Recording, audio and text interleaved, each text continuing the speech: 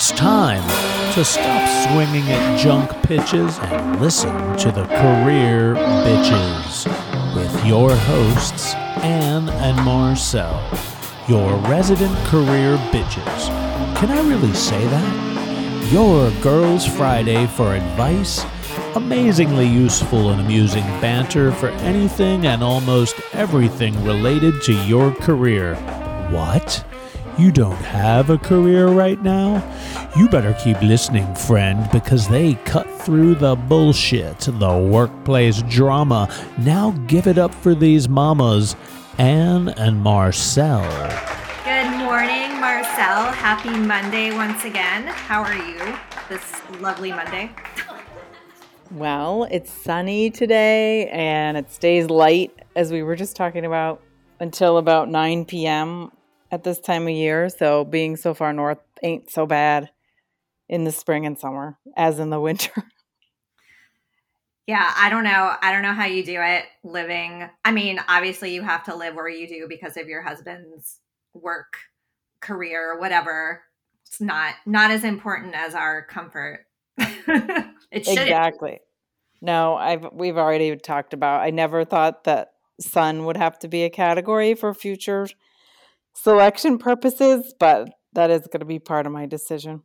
Yeah, sun is important. I can't even in Maryland, even in Baltimore where I am, it's not quite sunny enough for me. And this winter has been terrible. So I'm just going to complain today, I think, about the weather because we can complain. Yeah, it's been cold for a week, like in the 40s. I mean, it's May. It's time for spring or something. In that area, yeah, it should not be that cold. Well, today we are going to talk about pivoting, switching careers, doing different stuff, reinventing yourself, and all kinds of fun stuff like that. But first, let's dive into our weekly bitch. What do you say? Yeah, let's do it. So this actually is interesting because it's almost like pivoting from one time of your life to another rather than careers, which we are going to talk about in 1 second. But we were complaining the other day about how you often see someone's photo or headshot on LinkedIn, and then you see them on Zoom or you meet them in person and they look absolutely nothing like the picture. And it is really jarring. And I've noticed that when you it's either somebody with a picture from 40 years ago or something, or their hair looks entirely different. Man, even if you don't get a professional headshot, have somebody take a nice picture of you against a white or gray background. Just smile. You don't need to go get a professional headshot, but you need a newer picture. Yeah, we don't want to see. It is jarring, and it's so strange. I don't want to jump into a meeting with someone and have this. You have picture in your mind of what someone looks like, and that's what LinkedIn is for, kind of, or any kind of social media. And then you get in a meeting and you're like, oh my God, this person is not. They're not 25, they're 50. It's totally weird. And you just reminded me of something that's actually not much you can do about this, but on a voice note, somebody one time, because my name is French and everyone always thinks that I am from France or speak French, which is not true. So just anyone who was hoping, so sorry, it's not true. But I will tell you that one time I talked to somebody on the phone and I don't know how they learned how old I was, or maybe something I said about when I graduated. And they were like, oh my God, when I saw your name on the email, I was totally expecting a little old French lady, an 80-year-old lady, because that name is not popular anymore. And I was like, thank you. I don't know what to say. So, and that was even just with my voice. So you really need to be careful about your picture because you don't know what people are thinking. And we also come across the same problem with email addresses, we have actually told people to change their email address for many, many reasons. A lot of us, right, established emails like when the internet first became a thing. That's And we how were old we like, are. Just to date Foxy ourselves. lady, yeah, this is not okay on a resume. Party girl 69 at, Angel Fire.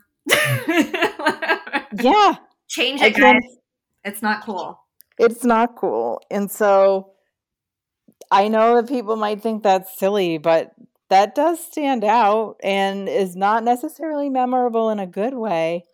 So I would suggest that you change it if you have something funky.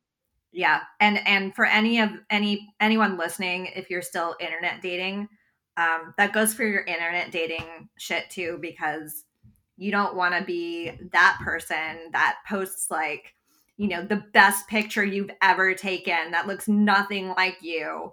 And then it's just a total shit show if you ever end up meeting that person. I've never done that. I always posted just like selfies with like my dirty hair and whatever. And, if you don't like that, then it's just not going to work out. Take it or leave it, bitch. That's all you get. All right. So that's our bitch. And that's a good one. And I really hope that everyone listening takes this to heart because it's important. Yeah. And just so we don't just sound like we're the only ones complaining, this came out of a conversation with other people. So it's not just us that's bothered by this. No, it's not just us. It's a PSA for everybody. We're here to help. So today we're going to talk about pivoting, mostly in your career, but of course that these days applies to other parts of your life. I keep hearing about people who have, during the pandemic, decided to just move somewhere else and just say, forget it. Like, I'm going to go work from whatever place because I can work remotely, or change jobs to live in a rural environment. Like, a lot of things have changed, right, in all of our lives. And I think that we didn't even need a guest for today because Ann and I, but especially Ann, has done some really amazing pivoting in her career. And as we've said on a previous episode, even I am constantly learning about the things awesomely that she has done and that I didn't even know about. So hopefully we'll touch on some of those. Yeah, we'll definitely do that. I mean, I'm like the queen of pivots. I will pivot hither and thither as needed. But I mean, necessity, right? Sometimes you have to pivot. You have a baby. You decide that the work that you're doing sucks and makes you sad. You move across the country and the thing that you were doing before doesn't translate, to your new location, but lots of stuff. But I thought we should just talk a little bit about the word pivot because it seems like we just kind of throw that around now, like, oh, now that we have a pandemic, suddenly everyone is pivoting to virtual, remote work or virtual meetings. And it's almost like a term of art at this point. Don't you think, Marcelle? Yeah, definitely. I don't think that word was used very much before. And I agree. It can look like all those different things. It's sort of like, to me, it's almost like reinventing what you're doing. I think people used to only refer to it more in like a business context, right? Where it's like, oh, this thing's not working in my business. And I'd hear entrepreneurs say, okay, we're going to pivot and do something differently. And now it is really applied to people on an individual level and how they want to make work fit into their life and not the other way around. So Yeah. I think, yeah, go ahead. No, I mean, yeah, I do think that's what it's kind of come to mean now.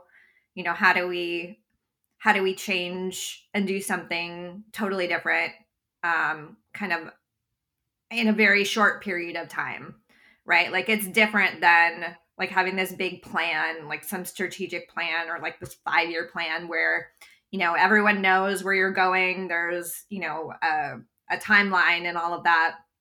But pivoting usually means like something faster, something that's a little more agile, nimble. What other industry terms can we throw out there? But certainly, even before pivoting was cool, I was pivoting like really like my whole career. And it started when I did not get accepted into the Naval Academy, even though I had gone through the whole process. My grades were great out of high school. I did junior ROTC. I had a recommendation from my congressperson. I did a panel interview with a bunch of naval officers. And the thing that sunk me, no pun intended, um, was the doctors at the Naval Hospital in San Diego told me, and my mom just reminded me of this. I must have blocked it out. They told me that my uterus was like weirdly shaped. Number one, not only is that not true, but that is a bullshit reason to deny someone admission to the Naval Academy. So I had to pivot right out of in the middle of my senior year of high school. And instead of, becoming an officer, a naval officer, and going to the Naval Academy, I enlisted in the Marine Corps and became an enlisted Marine. So that's kind of a big shift. And that was really the start of my career of just kind of doing what I had to do based on kind of what was getting thrown at me, or, what rejections or acceptances or what have you. But how crazy is that? I'm still, I am still kind of pissed about that. I'm like speechless because I don't even understand how that affects anything. I mean, I'm not a doctor, but You're not? no, I didn't pivot to that and I never will, but I admire all the doctors out there. It's just not me. But I just don't even understand like medically how that can have to do with anything. So that's so upsetting on so many levels. But I think it's fascinating that you were able to enlist in the Marine Corps after that, right? Which is like Right. even like, more rigorous, but we don't okay. give a shit about your uterus. Yeah, we'll make you do all this rigorous stuff. We don't care. Cool. Well, that worked out well. I guess. I mean, it worked out for sure. I mean, it definitely set me on a different path. And I don't think I would have, I wouldn't have ended up at NYU. I may not have ended up in law school. I mean, who knows what would have happened? My life would have been completely different. But so I think that was kind of like the genesis of me just being very pragmatic about shit. I didn't want to live at home anymore. I was done. I was 18. I was done following rules, at least my parents' rules. I jumped into worse rules in the military, but I will tell you, I was a good Marine, but I was always in trouble. I was not good at following orders. I routinely would ignore things that my sergeant said and talk back and give all kinds of attitude, as you do when you're 18, 19, 20. So yeah, I think when I left, I was honorably discharged, everyone listening. I finished out my 4 years of enlistment and my 4 years of inactive reserve duty. But when my enlistment was up, I remember spray painting my combat boots like bright pink and like throwing them up on the telephone wires, like leaving the base in San Diego. So that was my big fuck you to the USMC at that time.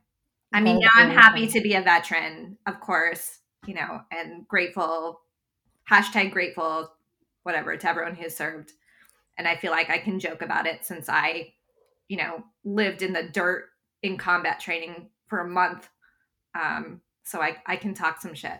I'm allowed. Yes, you are allowed. Absolutely. So that's crazy. How did you then go from that to communications and then law? That's where I'm trying to draw a line here in those pivots. Yeah, I mean, so I'd had this weird like fantasy when I was a teenager that I wanted to go into publishing. It just sounded so fancy. I wanted to work in a magazine. I wanted a big office and, a team of writers and, all of that. It sounded so glamorous. And I thought, well, a good way to do that would be to get a degree in mass media communications. And so I looked at all the schools in the country, and NYU had a really great communications program. And so I applied to one school, and it was NYU. And I got a scholarship, and I got in an off time. So I started in January instead of in the fall. But I'd already had 2 years of community college under my belt. I got permission from my command in San Diego to go to school at night.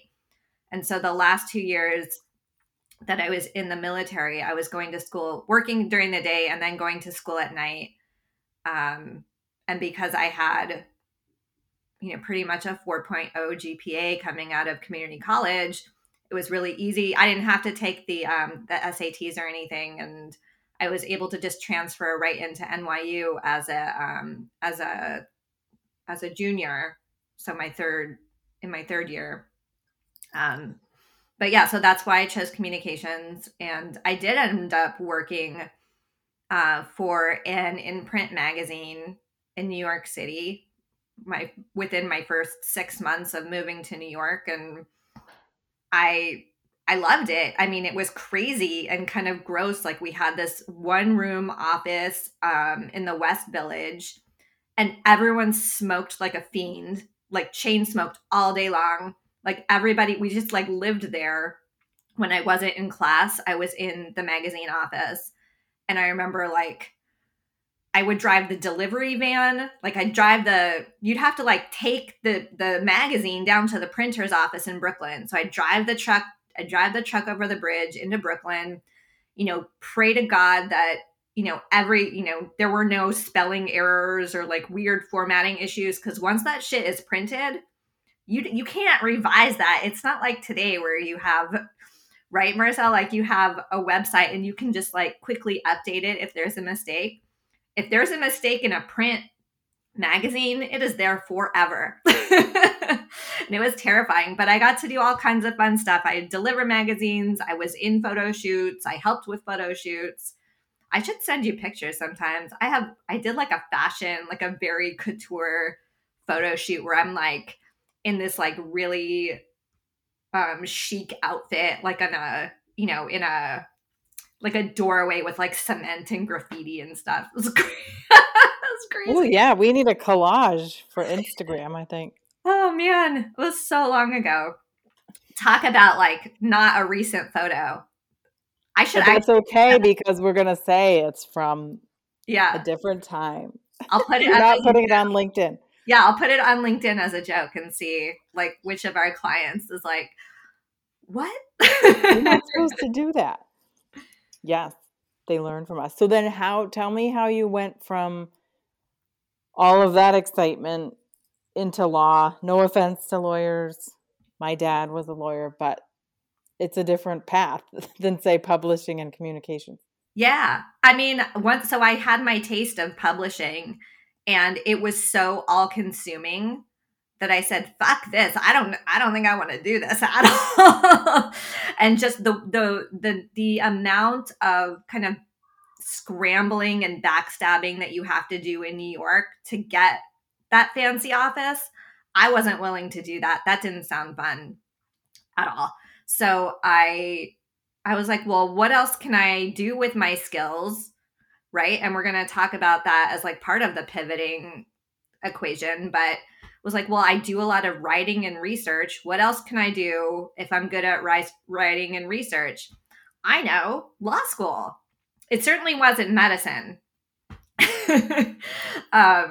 And that was kind of like, oh, like, do you want to be a doctor or a lawyer? And I was not, I mean, I was fine at science, but not like a genius where I would have gotten into medical school. Although now I kind of work in hospitals as a doula, so that's a whole separate thing. But yeah, I thought, oh, I like to research, I like to write. Law school sounds super fun. So I ended up applying to law school and got into Tulane law with almost a full scholarship the year of Hurricane Katrina. And so I had 1 week of law school under my belt. The hurricane hit. I had to evacuate. All I had was the car, and like I brought my law books and the cats and like some clothes. But the house was a total lot. There was like 8 feet of water in the house. The second car, like everything was destroyed. So I ended up having to take a year off and withdraw, take a year off, and reapply to law schools. And while I was doing that, I did property management in Chicago for a year because I'd had some kind of administrative experience working for an engineering company in San Diego right after I got out of the military and before I went to NYU. So I did like commercial property management at a really tall building in Chicago for a year. And then I started law school again at Loyola in Chicago. But that's already like a lot of shit before I was even 30 years old. And I've done other stuff, in between. Like I didn't even talk about like the bartending that I did in New York or working at that toy company, Marcelle, that I think we talked about in a previous episode. But you just kind of like, you're like, well, I need to pay the bills. Let's figure out what's available. Who is hiring? I'll convince you that I can do it. And maybe that's really my superpower, is that I am confident in my abilities. And if I tell you that I can figure that shit out, people believe me, even if I've never done it. And then I do figure it out, and I make it work. But yeah. I think that's so interesting because like what you said is you thought about, okay, there's these aspects of publishing that I don't necessarily like, and media in general, right? But I do like the writing and research pieces, right? Which is also connected to your degree and that job. And how else can I use that? And I like that you active. It's not just like you went into something else without realizing what you liked. You said, okay, I'm good at this and I like research and writing. So what else can I do that's in a different field? And that's what drew you to law, right? So I think that's kind of an important thing to get people to think about, is like, what did, if you were to think about what have I done in the past that I really enjoyed in my job? Like what pieces, even if it was toxic and I hated it or the hours were terrible, like, was there a part of that you really liked?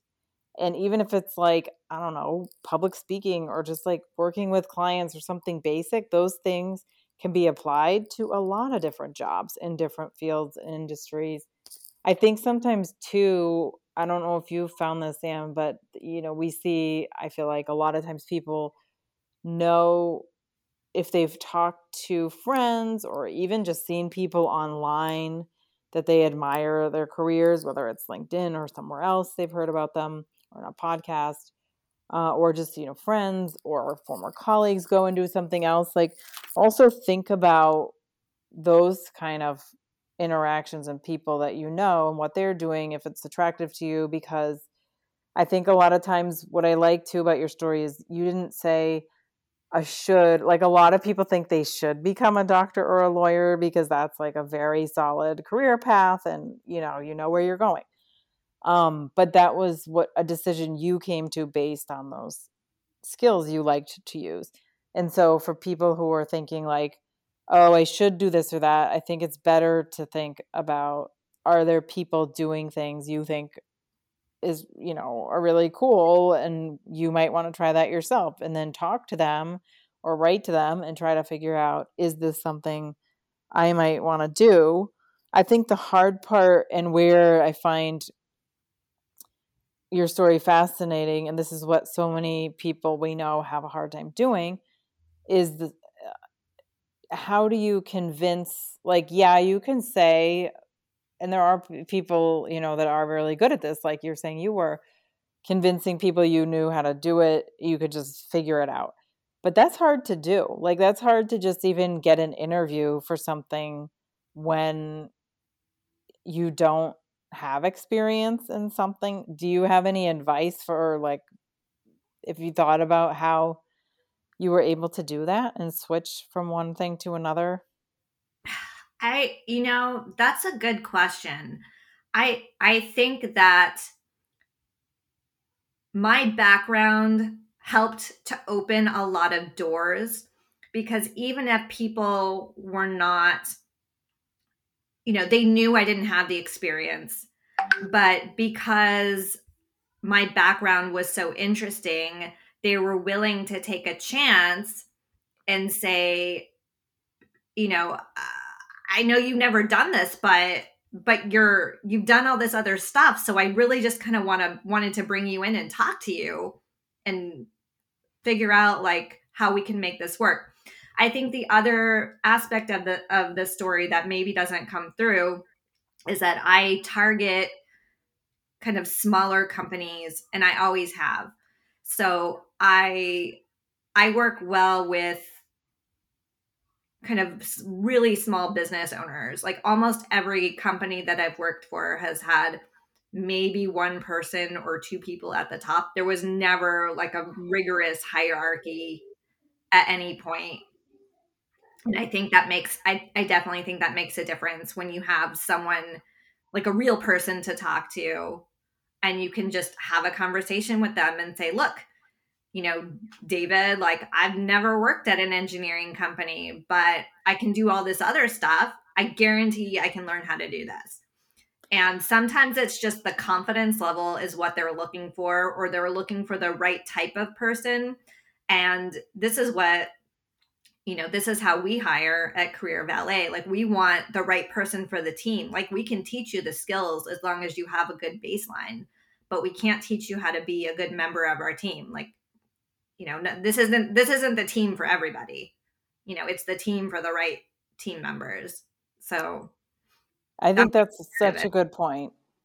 Yeah, I love that you said about the small businesses, because I do think that they have the appreciation for diverse experience and people who are entrepreneurial and kind of just figure things out, and they're not going to be ruffled by like changes or being asked to do different things.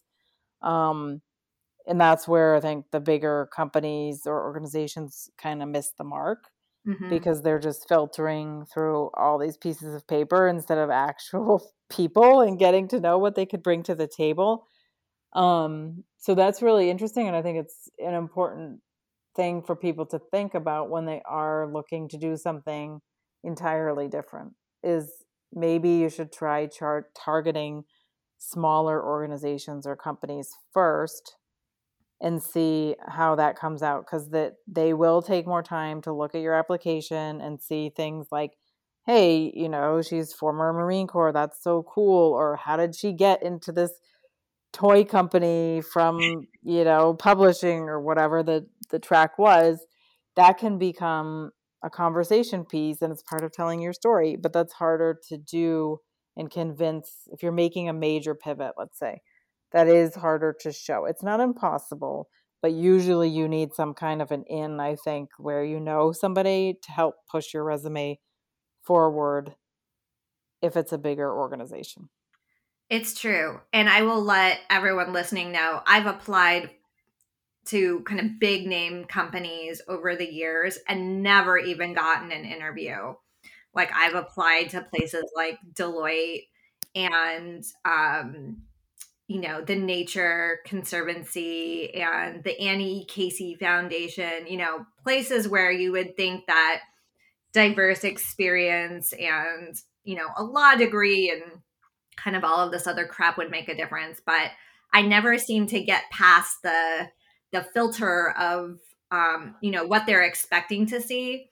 And to me, that's just a sign that that's probably not a good space for me anyway. Again, like I'm not good at following. I don't like rules. and I don't like hierarchies. So those would have been really bad places for me to go. I kind of like the freedom to be able to make my own schedule and figure out how I want to get the work done. Obviously, like Marcelle, you and I work together about, timelines and deadlines and kind of, the way that we work with our clients. But there is, for me, a lot of freedom and creativity in there as well. And you respect that and appreciate that. I think about all of us, all of us on the team, all of us writers. It is funny to hear because I definitely am what I would call a rule follower. But on the other hand, like when I see injustices, then I tend to ask for the rules to be broken or break them. So it goes to your point about flexibility, right? I think that you can be creative and flexible, and that's the right team for certain people. And maybe it's not right for other people, but it is super important these days. And I think, yeah, it's something that we were saying about the difficulty getting in the big companies. I had a similar experience where I had tried to get into management consulting for years and, did the networking thing, did the applications online. I had to have my resume in the online systems, databases, and never heard anything until the way I got into Booz Allen was they had my resume for years and nothing. And then I went to a career fair as part of my evening MBA program while I was working full time. And there was someone there who was an alum who worked at Booz Allen, but it's still, even then, we had a great conversation, great rapport, but it still took me following up with her like several times on email and then on the phone. Like I remember leaving my office during the day just to call her in the courtyard to say, like, did you get my resume? And then that day she actually forwarded it to HR and I literally got a call like a couple days later to come in for an interview. But it takes a lot of work. So it's another point here, I think, too, is like, don't give up. If you really want something, find a way, find a person, have conversations, follow up respectfully, but persistently, and try to make it happen, because a lot of these bigger companies don't know what they're missing. And until you put yourself in front of them, they're not going to see it, because they've just got thousands and thousands of candidates in this databases that they have to sift through. And chances are very few people are coming to the top. So you have to do it yourself. Yeah. I mean, stubbornness is an asset when you're job searching or job hunting. It's definitely okay. And we tell clients this all the time. It's totally okay, not just okay, but like encouraged to follow up nicely, after an appropriate amount of time. If it's been a week since you've applied for something, it's okay to send a follow-up email and say, hey, just wanted to follow up. Is there any other information you need? How else can I, help you make the right decision or however you want to phrase it. But I think what's important for people to know is that if you're trying to kind of pivot to something new and you're not sure, definitely take a look at your skills kind of at a distance and say, where else would these skills be useful or unusual enough in a new industry or in a new position that it might get me noticed. So, that's something to think about if you're like, I don't know what to, I know I want to move on, but I'm not sure where I want to go. And we hear that from our clients a fair amount. They know that they're done doing whatever it is that they're doing, but they're still kind of not sure what they want to do when they grow up.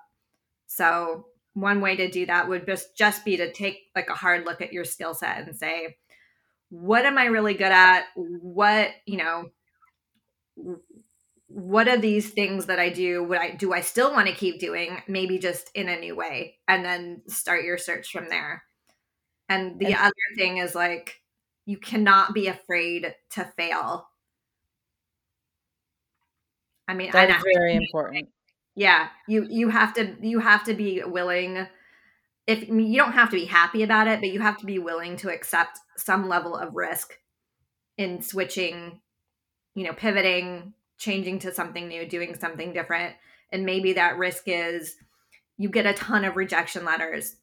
Maybe the risk is you're going to make a lot less money, or I don't know what the risk is for you, but there's always going to be some level of risk when you change, and change is hard. So just being able to accept that is like mentally kind of step one. Absolutely. And the last piece I would add to that is that and one way to do it is to kind of almost slot yourself in, even if you don't want to still be a project manager, you want to do something else. If you're moving industries, say, like apply for project management roles, get in that way, and then figure out how to do something different once you're in. But you might have to take, a lateral move or the same type of job just to get in, and then figure out from there, especially if it's a bigger company, what you want to do. But that's kind of your open door. So take that risk to make the change, 100%. And I think next week's episode, which is Bitches Lead the Way, is going to be awesome. It's with career coach Danielle Droich, who's going to talk about finding different opportunities through your natural talents and your strengths and what you're good at. So that's really going to build on the conversation we had this week. Whether you're thinking about a pivot or not, this is an awesome conversation where she really drills down into questions you can ask yourself to help you figure out what those skills are and what you really want to be doing. Yeah, I'm super excited to talk to Danielle next week. And I know everyone's going to get so much out of that conversation. But it has been a pleasure as always, Marcelle. And I will talk to you next week.